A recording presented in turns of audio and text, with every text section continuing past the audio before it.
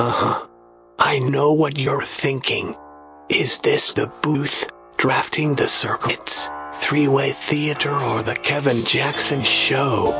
Well, to tell you the truth, in all this excitement, I kinda lost track myself here on Whobazoo.com. So, do you feel lucky, punk?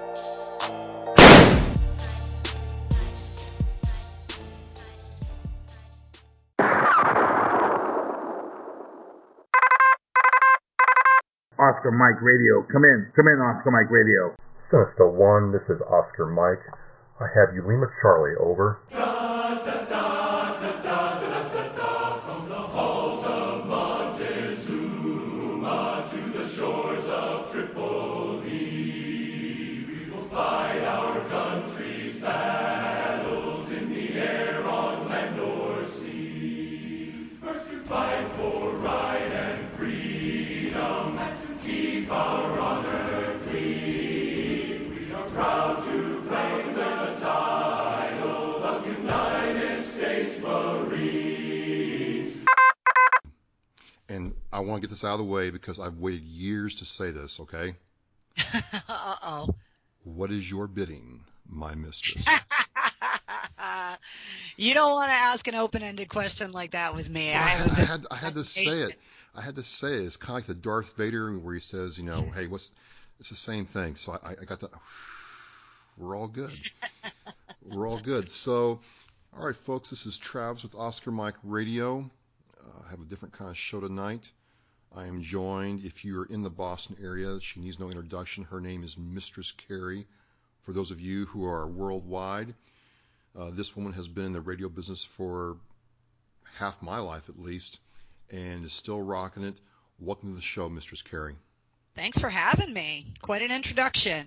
And I want to get this out of the way because I've waited years to say this, okay? Uh-oh. What is your bidding, my mistress? You don't want to ask an open-ended question like that with me. Just to date myself a little bit, I'm coming out of the Marine Corps, right? And I get off my motorcycle in the South Shore, and I turn on the radio, and there's this female voice, and she's going up against, at the time, I remember it was WBCN with Opie and Anthony, and then it was WAAF. You guys like that Redhead Stepchildren.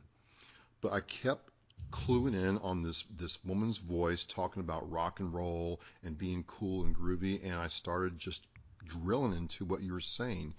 And all this time later, you guys are still here. But the one thing I notice about people in radio is they really love it. And I just want to know what got you into radio, and what do you love about it? Well, I originally had no intention of getting into radio at all. I loved music, and so I wanted to be involved in the music business. When I was in high school, it was the height of the 80s hair metal. Rock and roll was just a party, and it was fun. And so originally, I just wanted to work in the music business. And I had this dream about how glamorous and fun it would be to work in a recording studio. And anybody that works in audio at all just knows that glamorous and fun are not two words that describe that profession at all. But that's what I thought. And so I started looking into like schools I could go to learn audio editing and that kind of stuff. And there really weren't a lot of options to learn how to become an audio engineer. And my family was like, listen, you're either going to college or you're going to work full time at our Italian bakery. And I was like, all right, I'll go to college. So I started looking into like communications programs, radio programs, and I figured if I could get into one of those programs and at least learn remedial audio editing, that those skills would then help me move forward into what my dream was, which was to work in a recording studio.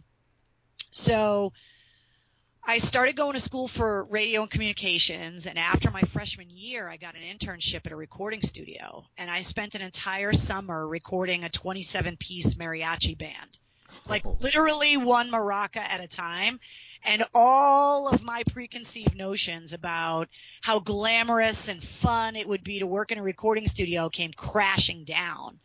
I've met those guys. Those are weird people to do that. It takes a different kind of cat to do that. And this was back before digital editing and audio recording. This was also being done on tape back then. So I know I just dated myself again. So when that internship was over, I was like, you know what? At least I know this isn't what I want to do anymore. Right. And I had a friend that was working around the corner from the recording studio at WAF, and her and I used to meet up for lunch because we were both doing internships at the same time.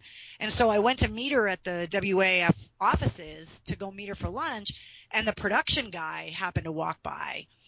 And his name was Mitch Todd, and he still works at SiriusXM now. He's got this big, bombastic, booming voice. And he was like, "Who are you? What are you doing here?" And I said, "Oh, I'm here to meet my friend. We're going out for lunch." And, we go to college together. And he, said, "Well, where do you work?" And I told him at the recording studio around the corner. He asked me how I liked it. I told him that I didn't. He asked me what I was doing the rest of the summer. I said, nothing. He said, "Well, intern for me." And I said, okay.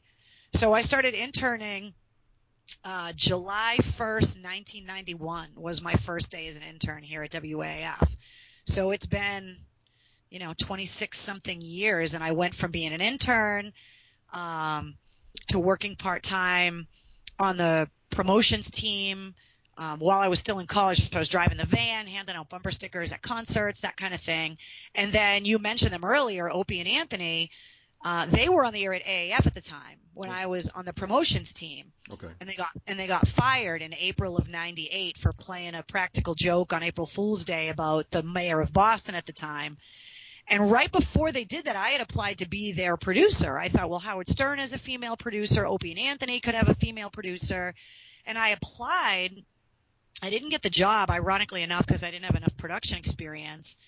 But the program director at the time asked if I had any interest in actually being on the air. And I was like, no, not at all. I always thought I was going to be the person behind the scenes. And, Opie told me I was an idiot for saying I wasn't interested. A few weeks later, one of the part-time people on the weekends got fired. So I started working part-time on the weekends. And then within a couple months, Opie and Anthony got fired, and I ended up on the air full-time at night at WAF, which back in 1998 was a shit show. I mean, we could get away with anything. It was crazy. Well, that's the thing I remember. I'm like, wow, you hear about, I'm moving to Boston, like all these people like Puritans. You guys were crazy. It was nuts. Yeah. It was nice.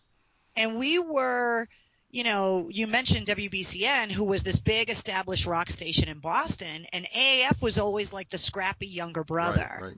And so we would try anything. And it was always like, it's easier to ask for forgiveness than it is for permission. And that was our mantra. So we would just do all this crazy stuff and then try to apologize for it later if it went bad. And that's kind of, they were like, let's throw this girl on the air. At the time, I had graduated college. I had started working as like a rock roadie. So I was driving trucks and building light rigs and stages, and I was still working at the radio station. So they were like, there's this crazy, foul-mouthed Boston chick with bright purple hair. Just throw her on the air and see what happens. And it worked. So I never left. And I went from working at night to working during the day.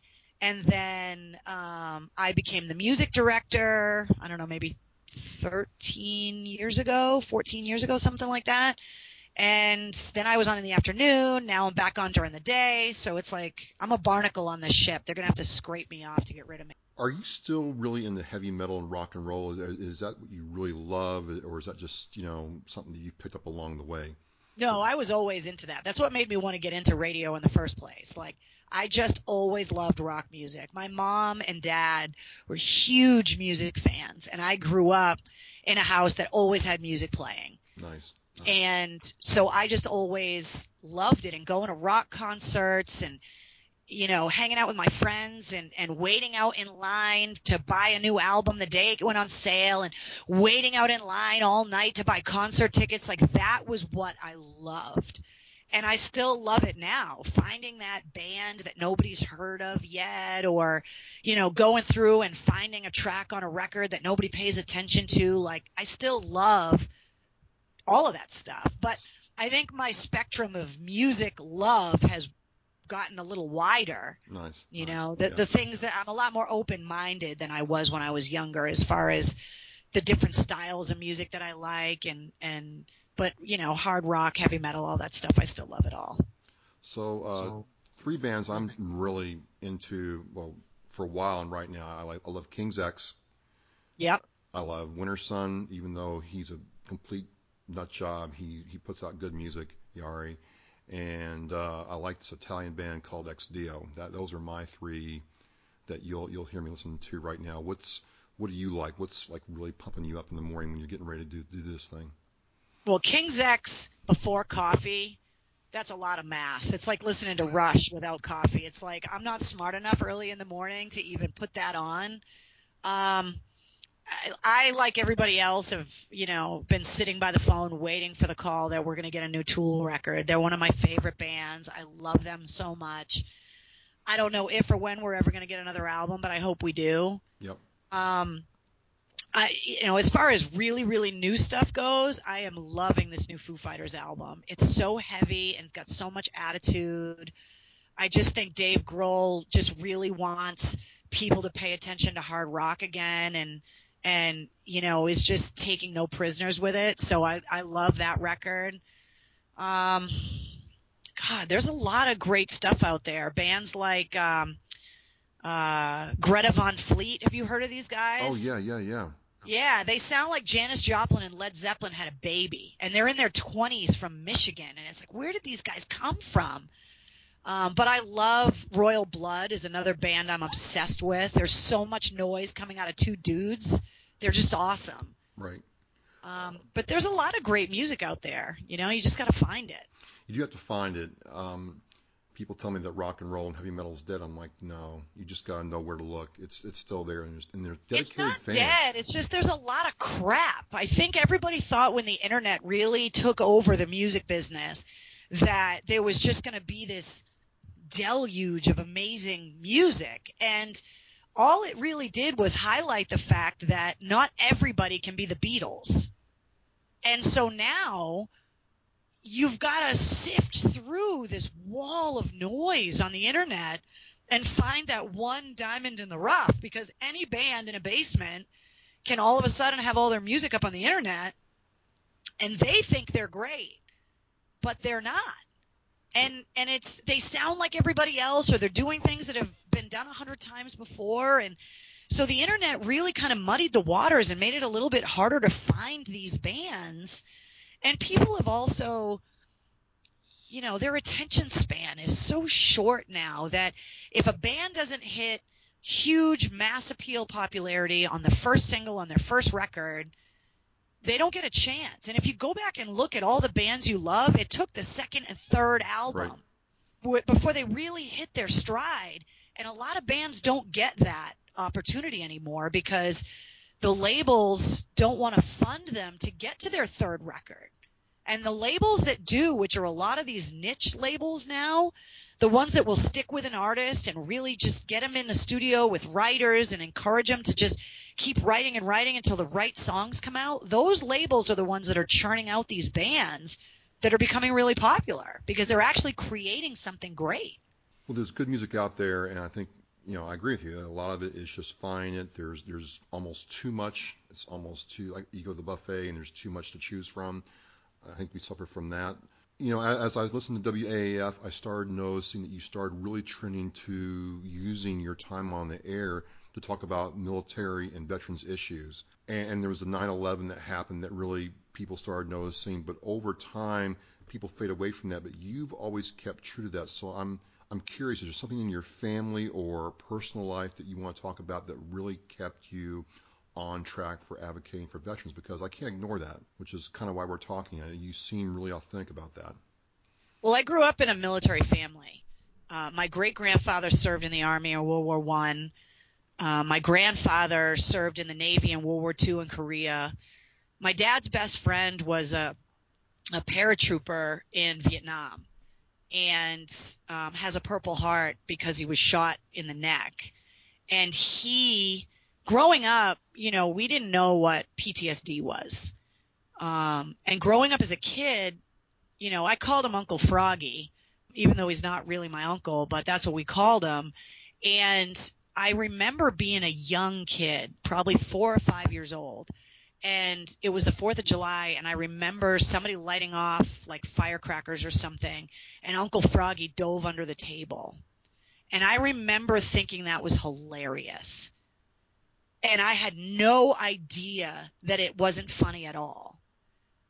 And my dad, his draft number got pulled for Vietnam, but because his younger brother was still a minor and my dad was running the family bakery in the business at the time, he was providing for the entire family, so they wouldn't take him. And my dad lived with the regret of not serving, even though his number got up, because so many people were trying to find a way to get out of going to Vietnam. His number got pulled and he was ready to go, but they wouldn't take him. And then his best friend goes, gets shot, and doesn't come back the same. So my dad ended up being a paramedic and a firefighter, and another one of my uncles was a cop. So I just grew up with this inherent respect and admiration for anyone that puts a uniform on in service to their community and their country. My mom is a nurse. My dad was a firefighter. There's so much military lineage in my family. I'm not medically eligible to serve.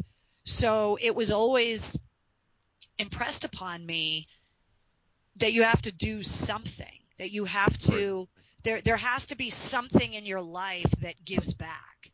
And, you know, when I got into radio, you know, the first like year I was on the air, maybe year and a half, so like 98, 99, those were big years in rock music. I mean, that's when like Korn and Limp Bizkit were on TRL on MTV. It was a huge renaissance of rock music back then. It was, yeah. And it was a big party. And AAF was throwing that party. And so I really had a chance, you know, as a girl in my mid-20s, you know, to live that life. And let me tell you, it was fun, but it's not fulfilling. And I remember, like, I had done some things with different branches of the military, but when 9/11 happened, we pulled all the music and all the commercials and everything off the air instantly. As soon as that second building got hit, and then that first tower came down, we knew what was going on, and a rock station had to completely change gears and become a news station and an outlet for our audience. And it was very clear to me that the guys listening to my show were going to be the ones fighting whoever did that. And when all of the war efforts really kicked in and all the branches were recruiting, we were running commercials for all the branches of the military, trying to get people to enlist. And then after the big invasion, we started hearing back here, you know, how awful the troops were. Because, you know, looking back in history, like, not everybody was happy we went into Iraq, and not everybody was happy we were in Afghanistan. And there were a lot of protests about that. And I started asking questions to the military saying, listen, you're using me to help recruit, to send these guys over there. And now I'm hearing they don't have the gear they need. They don't have the training they need. They're doing really bad things over there. Halliburton's getting rich. Like, what the hell is going on? And so that really galvanized my resolve to make sure that the guys and girls, but I just say guys collectively as troops, that they were getting what they needed to do the job, and that we were hearing the truth. Because I remember, because of my Uncle Froggy, I remember growing up having a lot of attitude about my parents' generation, you know, that late 60s Vietnam era generation, and how they treated people like my Uncle Froggy when he came home. He was one of those guys that landed in uniform at Logan and had to put civilian clothes on in the bathroom and throw his uniform away because people were spitting at him. People don't believe that, but that really did happen. Really happened. All across the country. It was a dark, dark chapter for what we did to our troops. And I remember saying to my parents back then, my generation would never do that. Your generation sucked because you didn't do it right. My generation wouldn't do that. If we ever went to war, my generation would treat our troops better. And growing up as a child of the 70s and living through the 80s, all of the military conflicts we had were small. I didn't grow up in a time of war like everybody in my generation did. So when 9/11 happened, I knew we're going to war. All that smack I talked about the Vietnam era and how they treated their veterans, I had to back it up now. And so I took it as my responsibility and also as my way to contribute and give back in the way that I could. Well, So one of the things that struck me is, I had gotten out of the Marine Corps and didn't go back in, but one of the things that kept, my interest was we'd see pictures of guys with WAAF stickers overseas in Afghanistan, Iraq, and then, we'd see the Mistress Carey, thumbs up, and I'm like, wow, this place really does walk the walk. And then I understand that you went over and got embedded. You're like one of the first ones that did that. What was that like? Yeah. The guys started sending me stuff. And so I, just sending me little, the bottles of hot sauce you get in your MREs. Tabasco sauce. I ate several of those. So guys would empty those and fill them with sand and send them back to me and say, this is sand from, Baghdad. This is sand from Fallujah. This is sand from Ramadi, wherever. And then I started sending them stuff back. We actually did a care package drive at the very beginning of the war, and listeners donated all this stuff, and we sent about 2,000 care packages overseas. And in every one of those care packages was our bumper stickers and a picture of me and, autographed, thanking them for their service and all of this stuff. And so then I started getting these pictures back, and this was all coming in the mail because the internet was still not what it is today. Right. Back then in 2001, 2002, 2003. So then I started getting envelopes back with like real pictures of like these guys with my bumper stickers everywhere and T-shirts and, just all of this stuff I probably shouldn't even have. And so when I really started asking questions about what the hell is going on over there, the guys would say, well, there's people over here on USO tours. Like, well, how come you can't come over here? And I was like, I don't know. Let's try. So originally there were some guys at Hanscom Air Force Base that were going to smuggle me. They were going to put me on like a C-130, land, drop off a bunch of stuff in Baghdad, let me hang out with some guys while they refueled and then fly home. And it was going to be this. I mean, this just shows you how nuts we were. And we were seriously trying to do it. Not asking anybody for permission, just dropping me there for like. Can you just imagine how crazy that is now? It's crazy. Oh, yes, it's crazy. So then I reached out to the USO, and the USO, they don't want to single anybody out. So they want to be just as open to someone from the Air Force in Alaska as they are to the Marines in Florida. And I'm regionally recognizable, not nationally recognizable. So I really didn't meet their USO criteria. And so now I got a bunch of guys that are overseas, and I was friends with a lieutenant colonel that was at CENTCOM, and he and I would mail stuff back and forth. And I was like, how can I get over there? The USO won't take me. You can't smuggle me anymore. Like, how can I get over there? And it was his idea to have me apply for the MBED program. And he was like, listen, it's a long shot. You're not a traditional member of the media, but here's the packet. Don't write Mistress Carey. Write your real name. Don't write WAF. Write the company that owns you. Just, be as generic as you can and send the packet back to me, and I'll see what I can do. And so I told everybody, and this was in like 2005. I told everybody here, like, I'm going to try and go overseas. And it was like your little kid coming to you and telling you, I'm going to build some wings out of a bed sheet and I'm going to learn how to fly. And everybody just looks at the kid and goes, oh, that's really cute, but it'll keep you occupied for a while. So yeah, go ahead, honey, see if you can fly. And so nobody here thought I was going to be able to pull it off. And I don't even think that anybody, over there thought we were going to pull it off either. But we submitted the packet, and slowly but surely I would get a message from CENTCOM that was like, well, we got signed off at another level, another signature, another person signed off on it. And then it was, you may want to think about how you're going to get over here. And then it was, you may want to think about getting some shots. And then all of a sudden, like, the lawyers back here at the radio station got involved, and I'm having meetings about who's going to pay to transport my remains if something happens. Because I ended up going over there for the 5th anniversary of 9/11. So I was in Baghdad in September of 2006.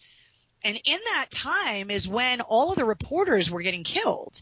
Yep. That's when they were decapitating people on the internet and really going after the media because there was so much media there at the time.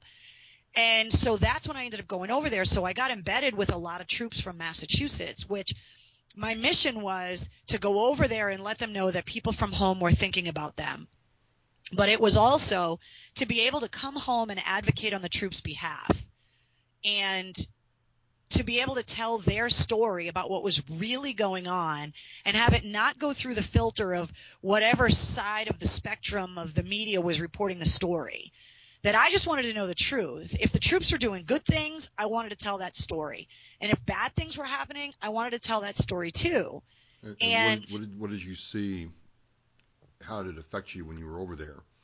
Well, the biggest criticism I had was things like how much they were charging to feed the troops in the chow halls. I think at the time it was $26 per meal per day per soldier or Marine or airman.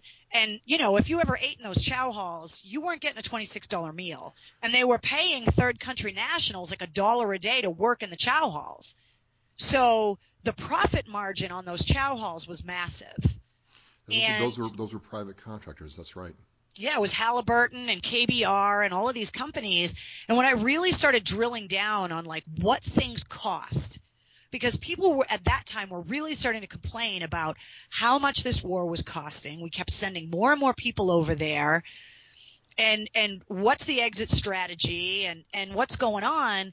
And then the other thing I learned was, you know, I was getting tours through like Saddam's palaces and really kind of learning. I went to Camp Cropper, which is the prison that replaced Abu Ghraib. So after all of the Abu Ghraib crisis and all of those pictures came out, they moved the insurgents to Camp Cropper. And the guys that were serving as the guards on the prison grounds were from Massachusetts at the time.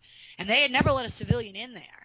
And they let me go in there. I didn't get to get near the insurgents and prisoners, but I got to get in there close enough to get to the guys that were guarding the insurgents, because those guys were working 12-hour shifts, 7 days a week. So they never got to go to the USO shows. They never got to go to the PX. They had to have everything brought to them because they were always working. And so they were like, you know what? We want to do something cool for these guys, and we're going to send you in there. And I remember they sent me in with coolers that had stuff to make salad and steaks to grill. And these guys had been working for months in the heat in Iraq, and they were like, we're having a barbecue today with Mistress Carrie from AM? Are you kidding me? And so as I'm sitting down just listening to their stories, some of the guys had no idea why they were even there. And a lot of civilians at home really didn't know what was behind the war. And then other people would show me, well, this is where they were killing people, and this is where, you know, the money was going. And I was hearing stories about, you know, chemical weapons, and we found stuff over there, but everybody at home was saying they couldn't find chemical weapons. But I was embedded with guys that were like, oh, they found that stuff. You're just not hearing it on the news. So I was learning a lot about the different tribal areas of Iraq and why the whole peace in the Middle East concept was so complicated, and the difference between Sunnis and Kurds. And I mean, even to this day, I don't understand it, but I understand it way more than I did before I went there. Well, that's the thing. People don't understand just how different from us, if you will, or the Western world, that part of the world is. And it's been like that for tens of thousands of years, and you're just not going to reverse it with a click of a button. It's just not going to happen. Yeah, and you've got people that live in the north that can be cut off from port access in the Gulf, and you've got people in the south with the Gulf access, but they don't have, like, say, the oil that needs to go through the Gulf. And so you've got all of these different battling tribes that, if they could work together, could have a very symbiotic relationship, but they all hate each other. And the government's over there trying to build up infrastructure and fight insurgency and negotiate through all of these different tribal elders. And, you know, it's such a complicated issue. And I realized, A, how uninformed I was as an American. B, that we were asking our troops to go over there and do jobs that really, like, winning over the hearts and minds of the people in these villages is not what they learned in their training before the deployment. But it was the mission that was being asked of them once they got over there, because if you couldn't win over the hearts and minds and couldn't get people to trust you, you couldn't get information about where the bad guys were. Yep. And this gets made even more complicated by the fact that all of the units that are on the quote-unquote front lines for the Americans don't have any women in them. And all of the women in the villages are the ones that know everything, and they can't speak to American men. So you're trying to get information, but you can't get it. You're living, I mean, I try to explain to people what it's like over there. It's like living in the Flintstones. Yeah. That's what it looks like over there in places. And so it was just really complicated, and I had a crash course in foreign policy and diplomacy, and while I'm doing that, I'm learning how to load a 50 cal and learning how to throw grenades just in case the convoy I'm in is under attack. And I'm flying on medevac Blackhawk missions where I saw a guy outside of Talil Air Base in southern Iraq hurt himself trying to blow up the base. And then the Americans went off base to pick him up and bring him to a hospital to take care of him, even though he just blew himself up trying to bomb the very base that they were on.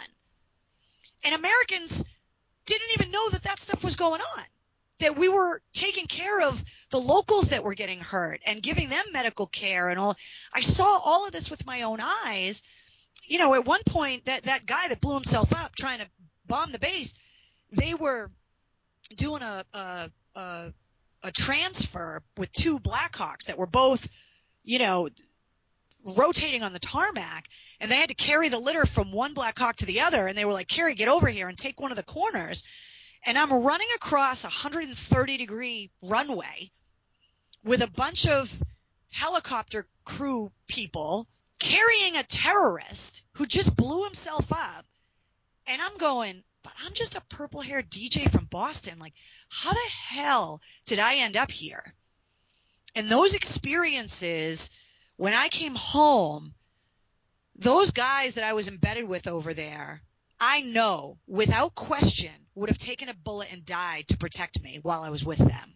Well, and you know, that's the thing, because I see a lot of people who, you know, want to advocate for the vets, and we know who's for real and who's not. And it just seemed like over time that, you know what, this woman is for real. She's not one of those flash in the pans or just trying to get, you know, social media likes. Like, you have a real desire to advocate for veterans. And it just really was communicated without you preaching about it, if you will, over the last couple of years till where we are now. And, you know, I'm just shifting gears here a little bit, if I can. I see what you do with PTSD veterans. I see what you do out in the community. You don't tell anybody no if they need help, or you can tell them where to get help. You're at the Marine Corps balls, things that, you know, I can't get other Marines to do. And then I see, if I can, the picture, the infamous picture with you and Senator Warren, and the internet blows up. I'm like, you would have thought you were staying with Hitler. yeah, And I just want to talk about that because I'm sitting there looking at it, and I'm like, these people don't understand how this all works. She has an opportunity to take a picture with a senator from our state, a senator who may or may, I don't want to get political, but I'm like, you have an opportunity to sit there and talk to a senator about veterans, or you can ignore. Well, I think you'd want to sit there and talk to her about veterans for something important to you, and it just seemed like it got blown out of control with the butt hurt. Well, here's what happened.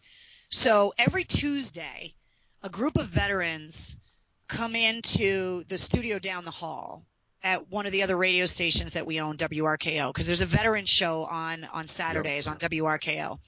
And those guys record that show ahead of time. And there are three different generations of veterans, and I see them every Tuesday. They walk by my studio. I see these guys at all different events and all of this stuff. So they always come and say hi. And depending on who the guest is or whatever, they always bring the guest in to say hi to me. And they're always so sweet to say, you know, Carrie's a great advocate for us, and she's been overseas. Because once I got home from Iraq, I ended up going back overseas, and I've been to Afghanistan as well. So these guys are always fantastic.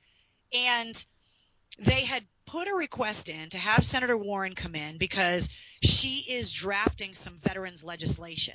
And I don't know enough about the legislation to be able to expound on it right now, but I know that that's why they invited her in. And I also know that they didn't have a huge window of time with her to be able to dive into every controversial stance on every socio-political issue that she has, they're veterans who have a veterans radio show, and they wanted to talk to not only one of their 2 senators from their state, but she's also on the Armed Services Committee. Yes, yes. So she's incredibly powerful when it comes to things that influence our military and our veterans. And so they get her in there. She sits down, to her credit, no matter how you feel about her, to answer direct questions in person from 3 different veterans of 3 different branches of the military and different eras of service.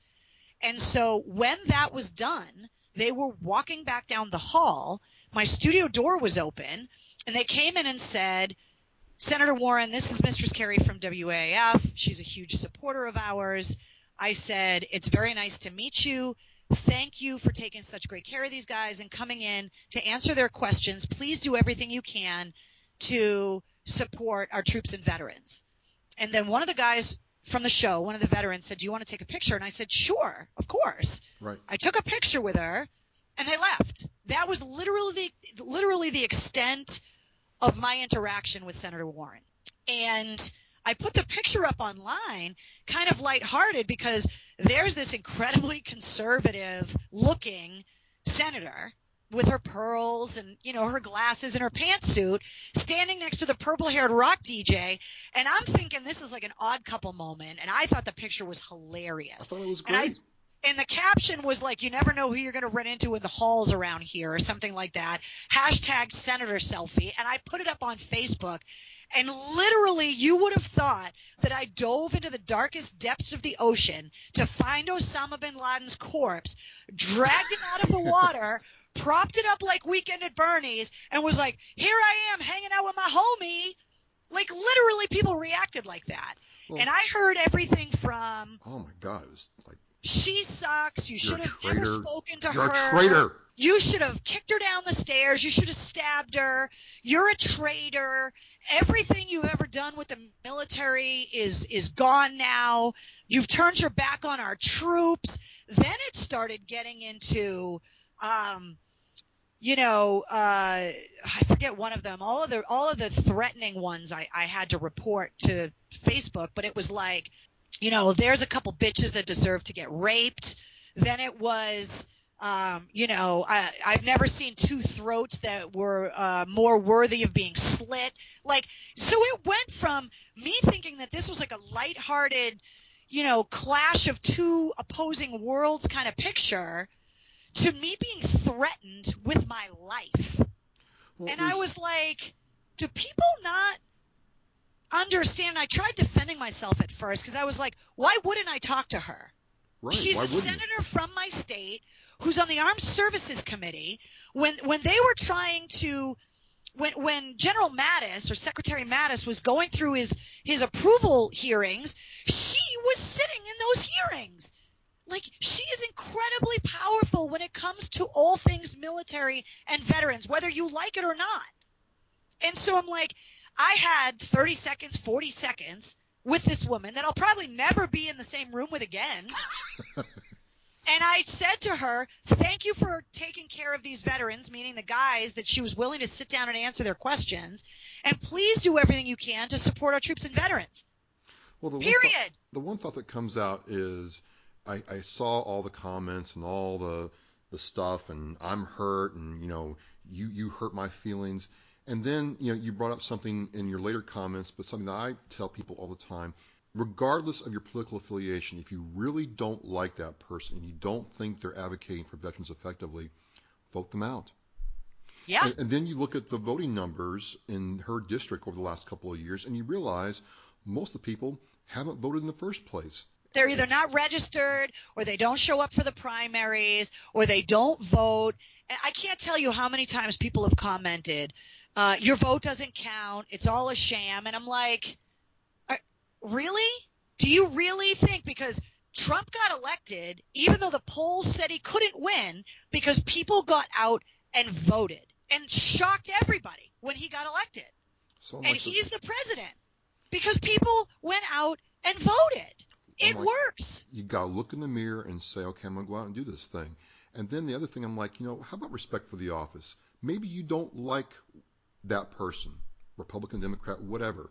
At least understand that, like you said, she is one of the senior senators from Massachusetts who serves on the Armed Senate Arms Committee. She is incredibly powerful when it comes to that area of government, and we want her on her side. So why wouldn't you at least extend her some courtesy? And it just goes over people's heads.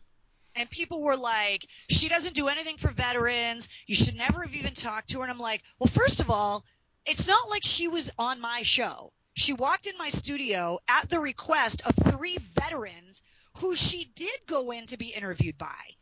And am I foolish enough to think that that interview she did with those guys is going to completely open her eyes to something new? Probably not. But you know what? She sat down with 3 veterans for 15 minutes. They were able to speak their piece, ask questions about her legislation, and then she probably walked into my studio, saw this purple-haired girl, and maybe she wasn't expecting me to say, please do everything you can to support our troops and veterans.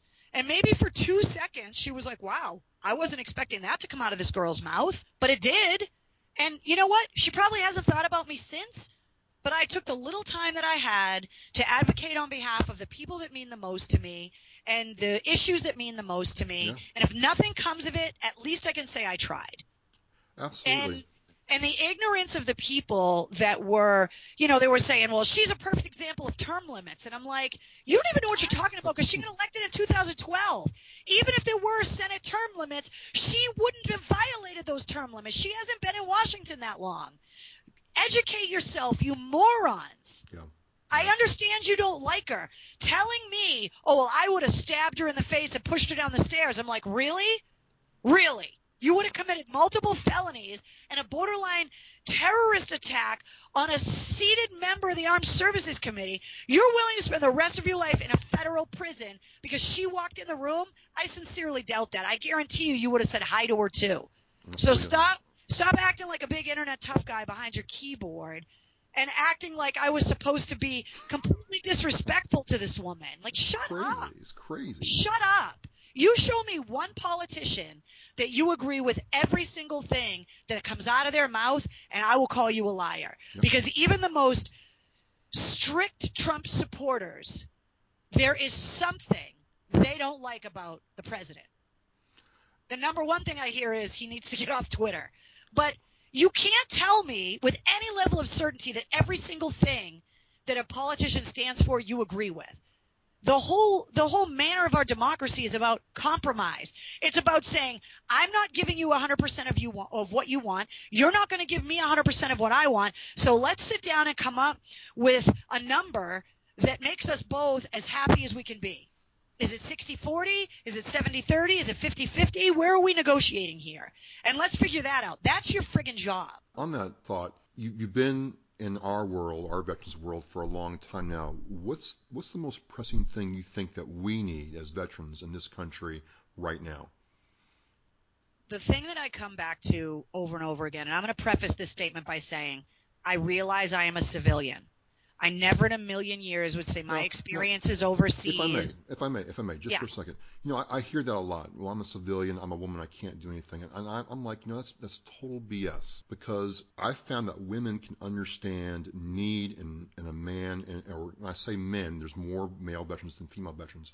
But women, I've worked with them, and they understand need and how to supply that need and meet that need. So I get what you're saying, but I don't think it really matters. Well, I just never want people to think that because I spent 2 weeks in Iraq and 2 weeks in Afghanistan that I understand everything you went through. Fair enough.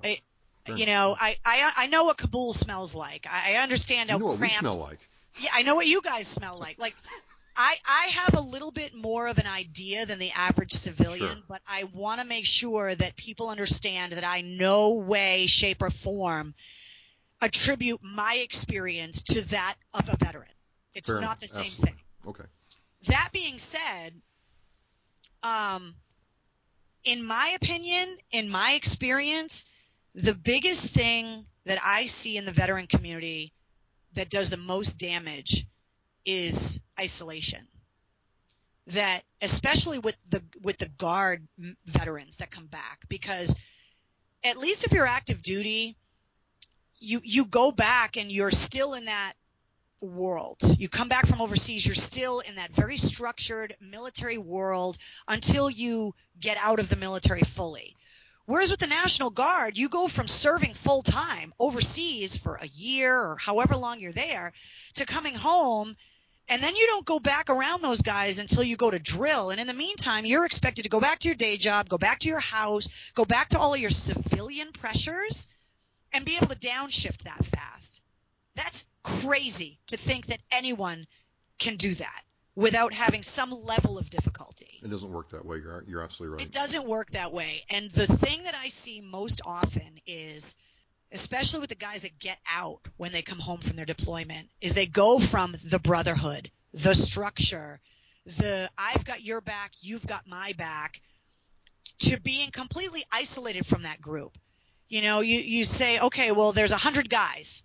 They all serve together. And when they come back, 20 of them get out of the military. So those 80 guys, even if they're only going to drill one weekend a month, they still are connected to each other. And the Christmas party for the unit or the ball at the end of the year. But those other 20 guys are now outside of the military's email system. They're outside. I mean, thankfully, things like Facebook keep them connected, which was not always available the way that it is now. So the veterans early in these wars had a harder time staying connected than I think some of the guys do now. But the isolation that I see with these guys is they don't want to be perceived as being the only one that's having a hard time. So if they're having money trouble, if they're having marital problems, if they're having a hard time finding a job, if they're just having a hard time processing their experience, if they're having nightmares, if they have, PTSD symptoms, maybe they're struggling with an injury that because they're not in the military anymore and they don't have a Purple Heart or their injury wasn't documented overseas, now they're outside of the spectrum of the VA, or they're trying to navigate the VA system, and now all of a sudden they don't want to be viewed as the weak guy from the platoon or from the squad or whatever, so they don't say anything. And they don't want somebody to ask them how they're doing because they don't want to have to answer the question honestly, and they don't want to lie. So all of a sudden that guy gets isolated. And that guy is outside of that group, losing their tribe. And now they're outside of the tribe, and their family doesn't understand them because they weren't there. Their civilian coworkers and their bosses don't understand them because they're civilians and they've never served. And now they're isolated on an island unto themselves. Yeah, I didn't serve in combat, but when I got out of the Marine Corps, I rode my motorcycle from Arizona to here and experienced that to a degree. No family, no brotherhood, no nothing. It was a very lonely, rude awakening to a different world, and I can certainly relate. And that is a thing that I would agree with, is you get out of that shelter you have of brotherhood, and you truly are alone in a lot of ways. Even though you're around people, even though you're going to barbecues, they don't understand certain things that you do. And if people don't understand something, they make fun of it or they stay away from it. It's a very difficult thing, and a lot of guys don't know how to deal. I can only speak from my limited experience, and I do a lot of public speaking, and I do a lot of veterans advocacy work, and I talk a lot about what my trips were like. And I can tell you that when I got home from Afghanistan in 2011, we landed at Logan at like 9 o'clock on a Sunday night, right? So 1 minute I'm in Afghanistan having the crap scared out of me, and the next thing I'm at Logan with an iced coffee in my hand, right? I get driven home, and there's a welcome home party waiting for me that I had no idea was there, and I was exhausted. I felt horrible that I was home, but my guys weren't. And that next morning, I had to be back at work. I had to come back to the radio station. And I remember that next morning walking through the halls, and the guy that went with me, my producer, Mike, he and I were like zombies, right? And we're walking around the halls. We hadn't adjusted the time change. We couldn't believe that the last 2.5 weeks had even happened. Somebody walked up to us in the hall and said, "We didn't even know you guys were home." And then we ended up in a meeting talking about talking about T-shirt logos and designs. And I remember sitting in that meeting looking at Mike, and we didn't have to say a word to each other. The look alone said everything, because it was like, who gives a fuck about these T-shirts right now? Nobody in this room even has an understanding that yesterday we were in Afghanistan. And today we're in this room and they're all looking at us like, what's the matter? What's wrong with you guys? And that downshift was difficult for me. And I was only gone 2.5 weeks. The downshift after being on a year-long deployment that could have been your third and coming home.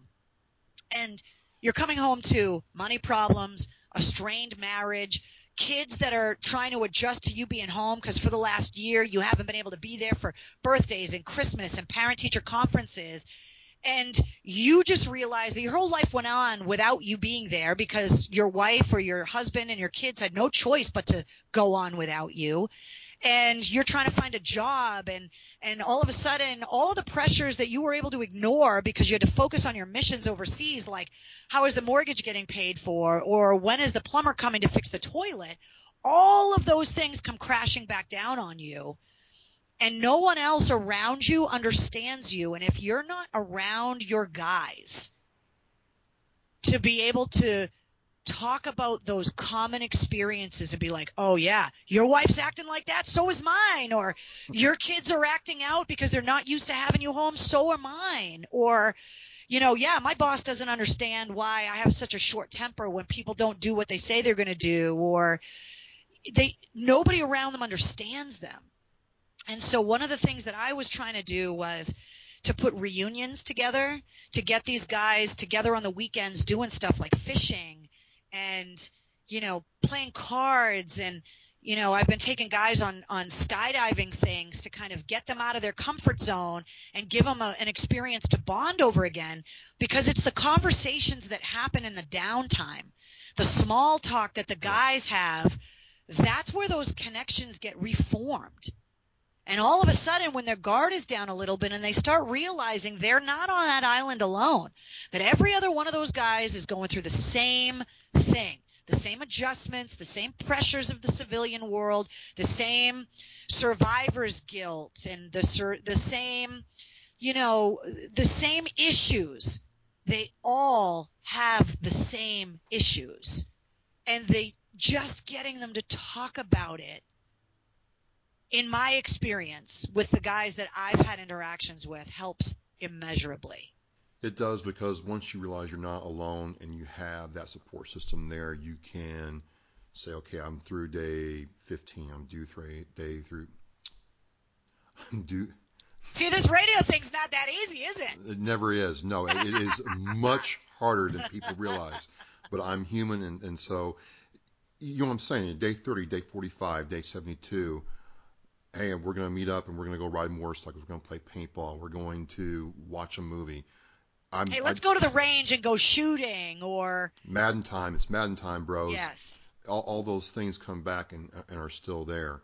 So do you? And then eventually, your life slowly settles. Yep. And that adjustment becomes less difficult. And your social relationships with your family and your friends and your coworkers in the civilian world become less difficult. It took a long time.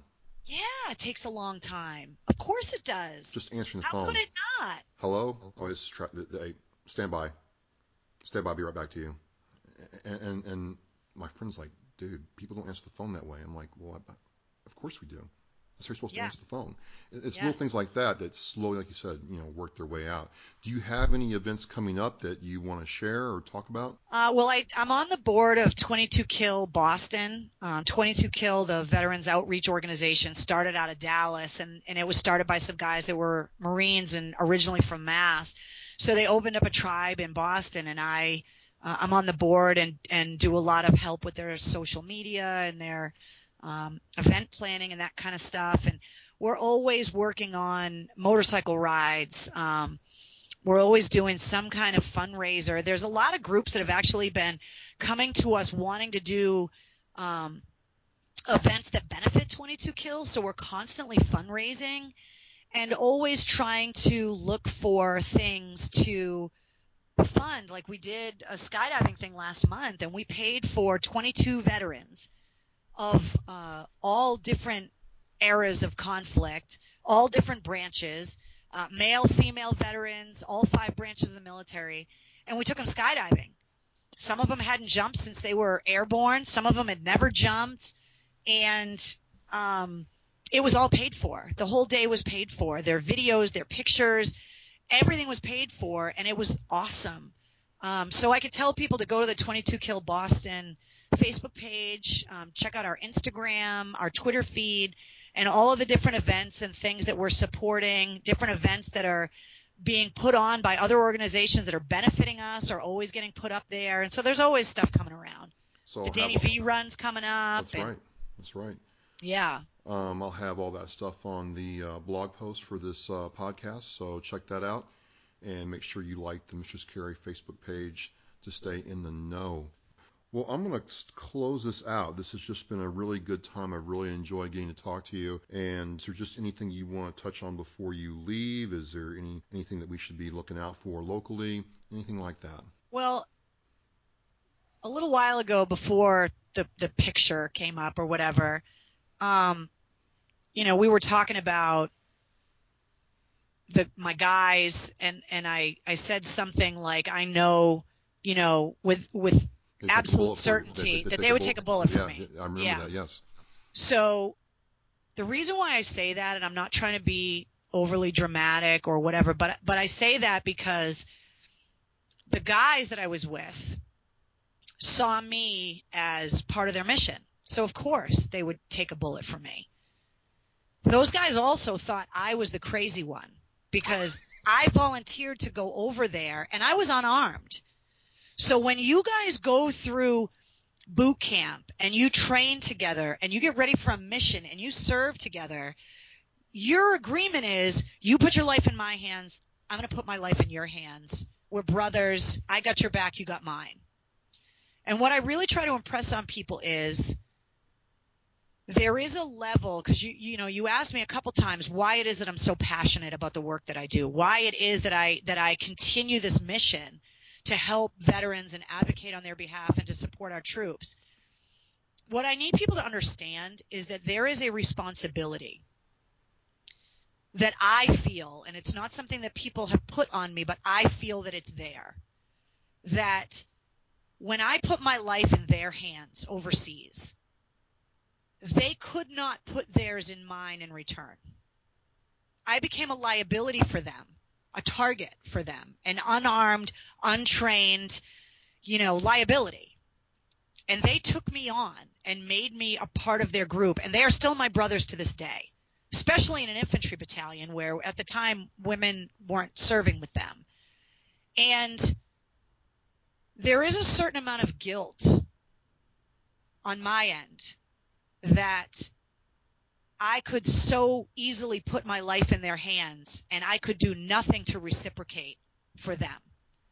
And so I look at my mission back here and advocating for them as me giving back and having their back for what they did overseas for me. And so it's not something they've asked for.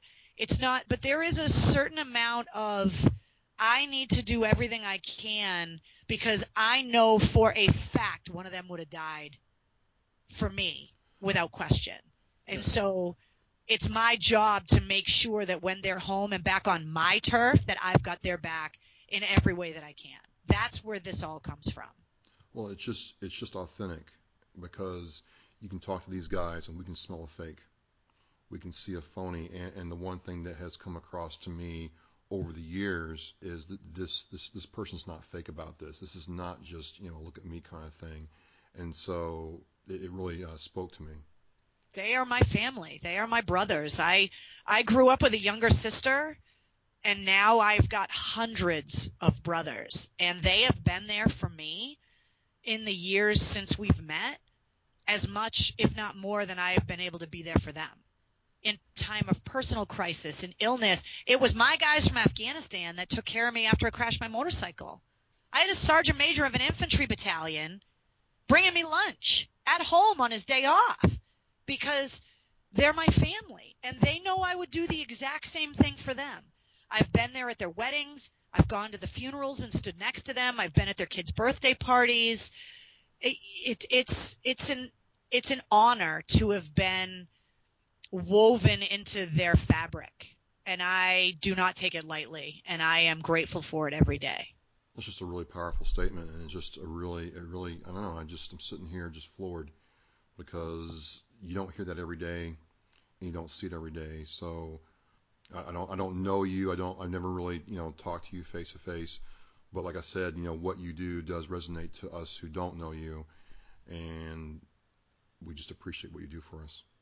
Well, I appreciate you guys. I have the right to go on the air every day and talk about music and motorcycles and all that other stuff because, you guys protect that right. I'm very well aware that I am fortunate to have been born a woman in the United States. I've seen how women live in other parts of the country, and I am very fortunate that, I can speak my mind as freely and as openly into as wide of an audience as I have. And that didn't come freely. That didn't come without a price. My family paid that price. My friends have paid that price on my behalf. And I'm incredibly grateful for it. And, I just want people there's a lot of amazing civilians out there that are untouched by these wars, that don't have anybody that's a veteran in their family, that they don't know what it's like to hang a blue star or a gold star in their window. They don't know. We're fortunate enough to have enough volunteers in this country that are willing to step up and serve. And so the vast majority of the populace isn't affected by it. That doesn't mean they're not grateful for it. And there are a lot of people in the civilian world that want to do something to show their appreciation. And whether that's paying for your coffee in the morning because they see you in uniform, or they see your veteran plate, and so they, pay for your coffee at the drive-thru, or they let you cut in line at a busy day, or, they offer a veteran's discount at their place of business, or they just come up and thank you for your service. And every guy that I know that served is very... They find it very difficult to accept those things. They get find very it difficult. self-conscious. Yeah, guys are taking the thank yous is tough. It's not a handout or what they view as a charity. If I can impose one thing, it's that you've got to understand there are a lot of amazing, grateful civilians that want to be involved and want to show their appreciation because they are very aware of what you have sacrificed on their behalf. So let them thank you.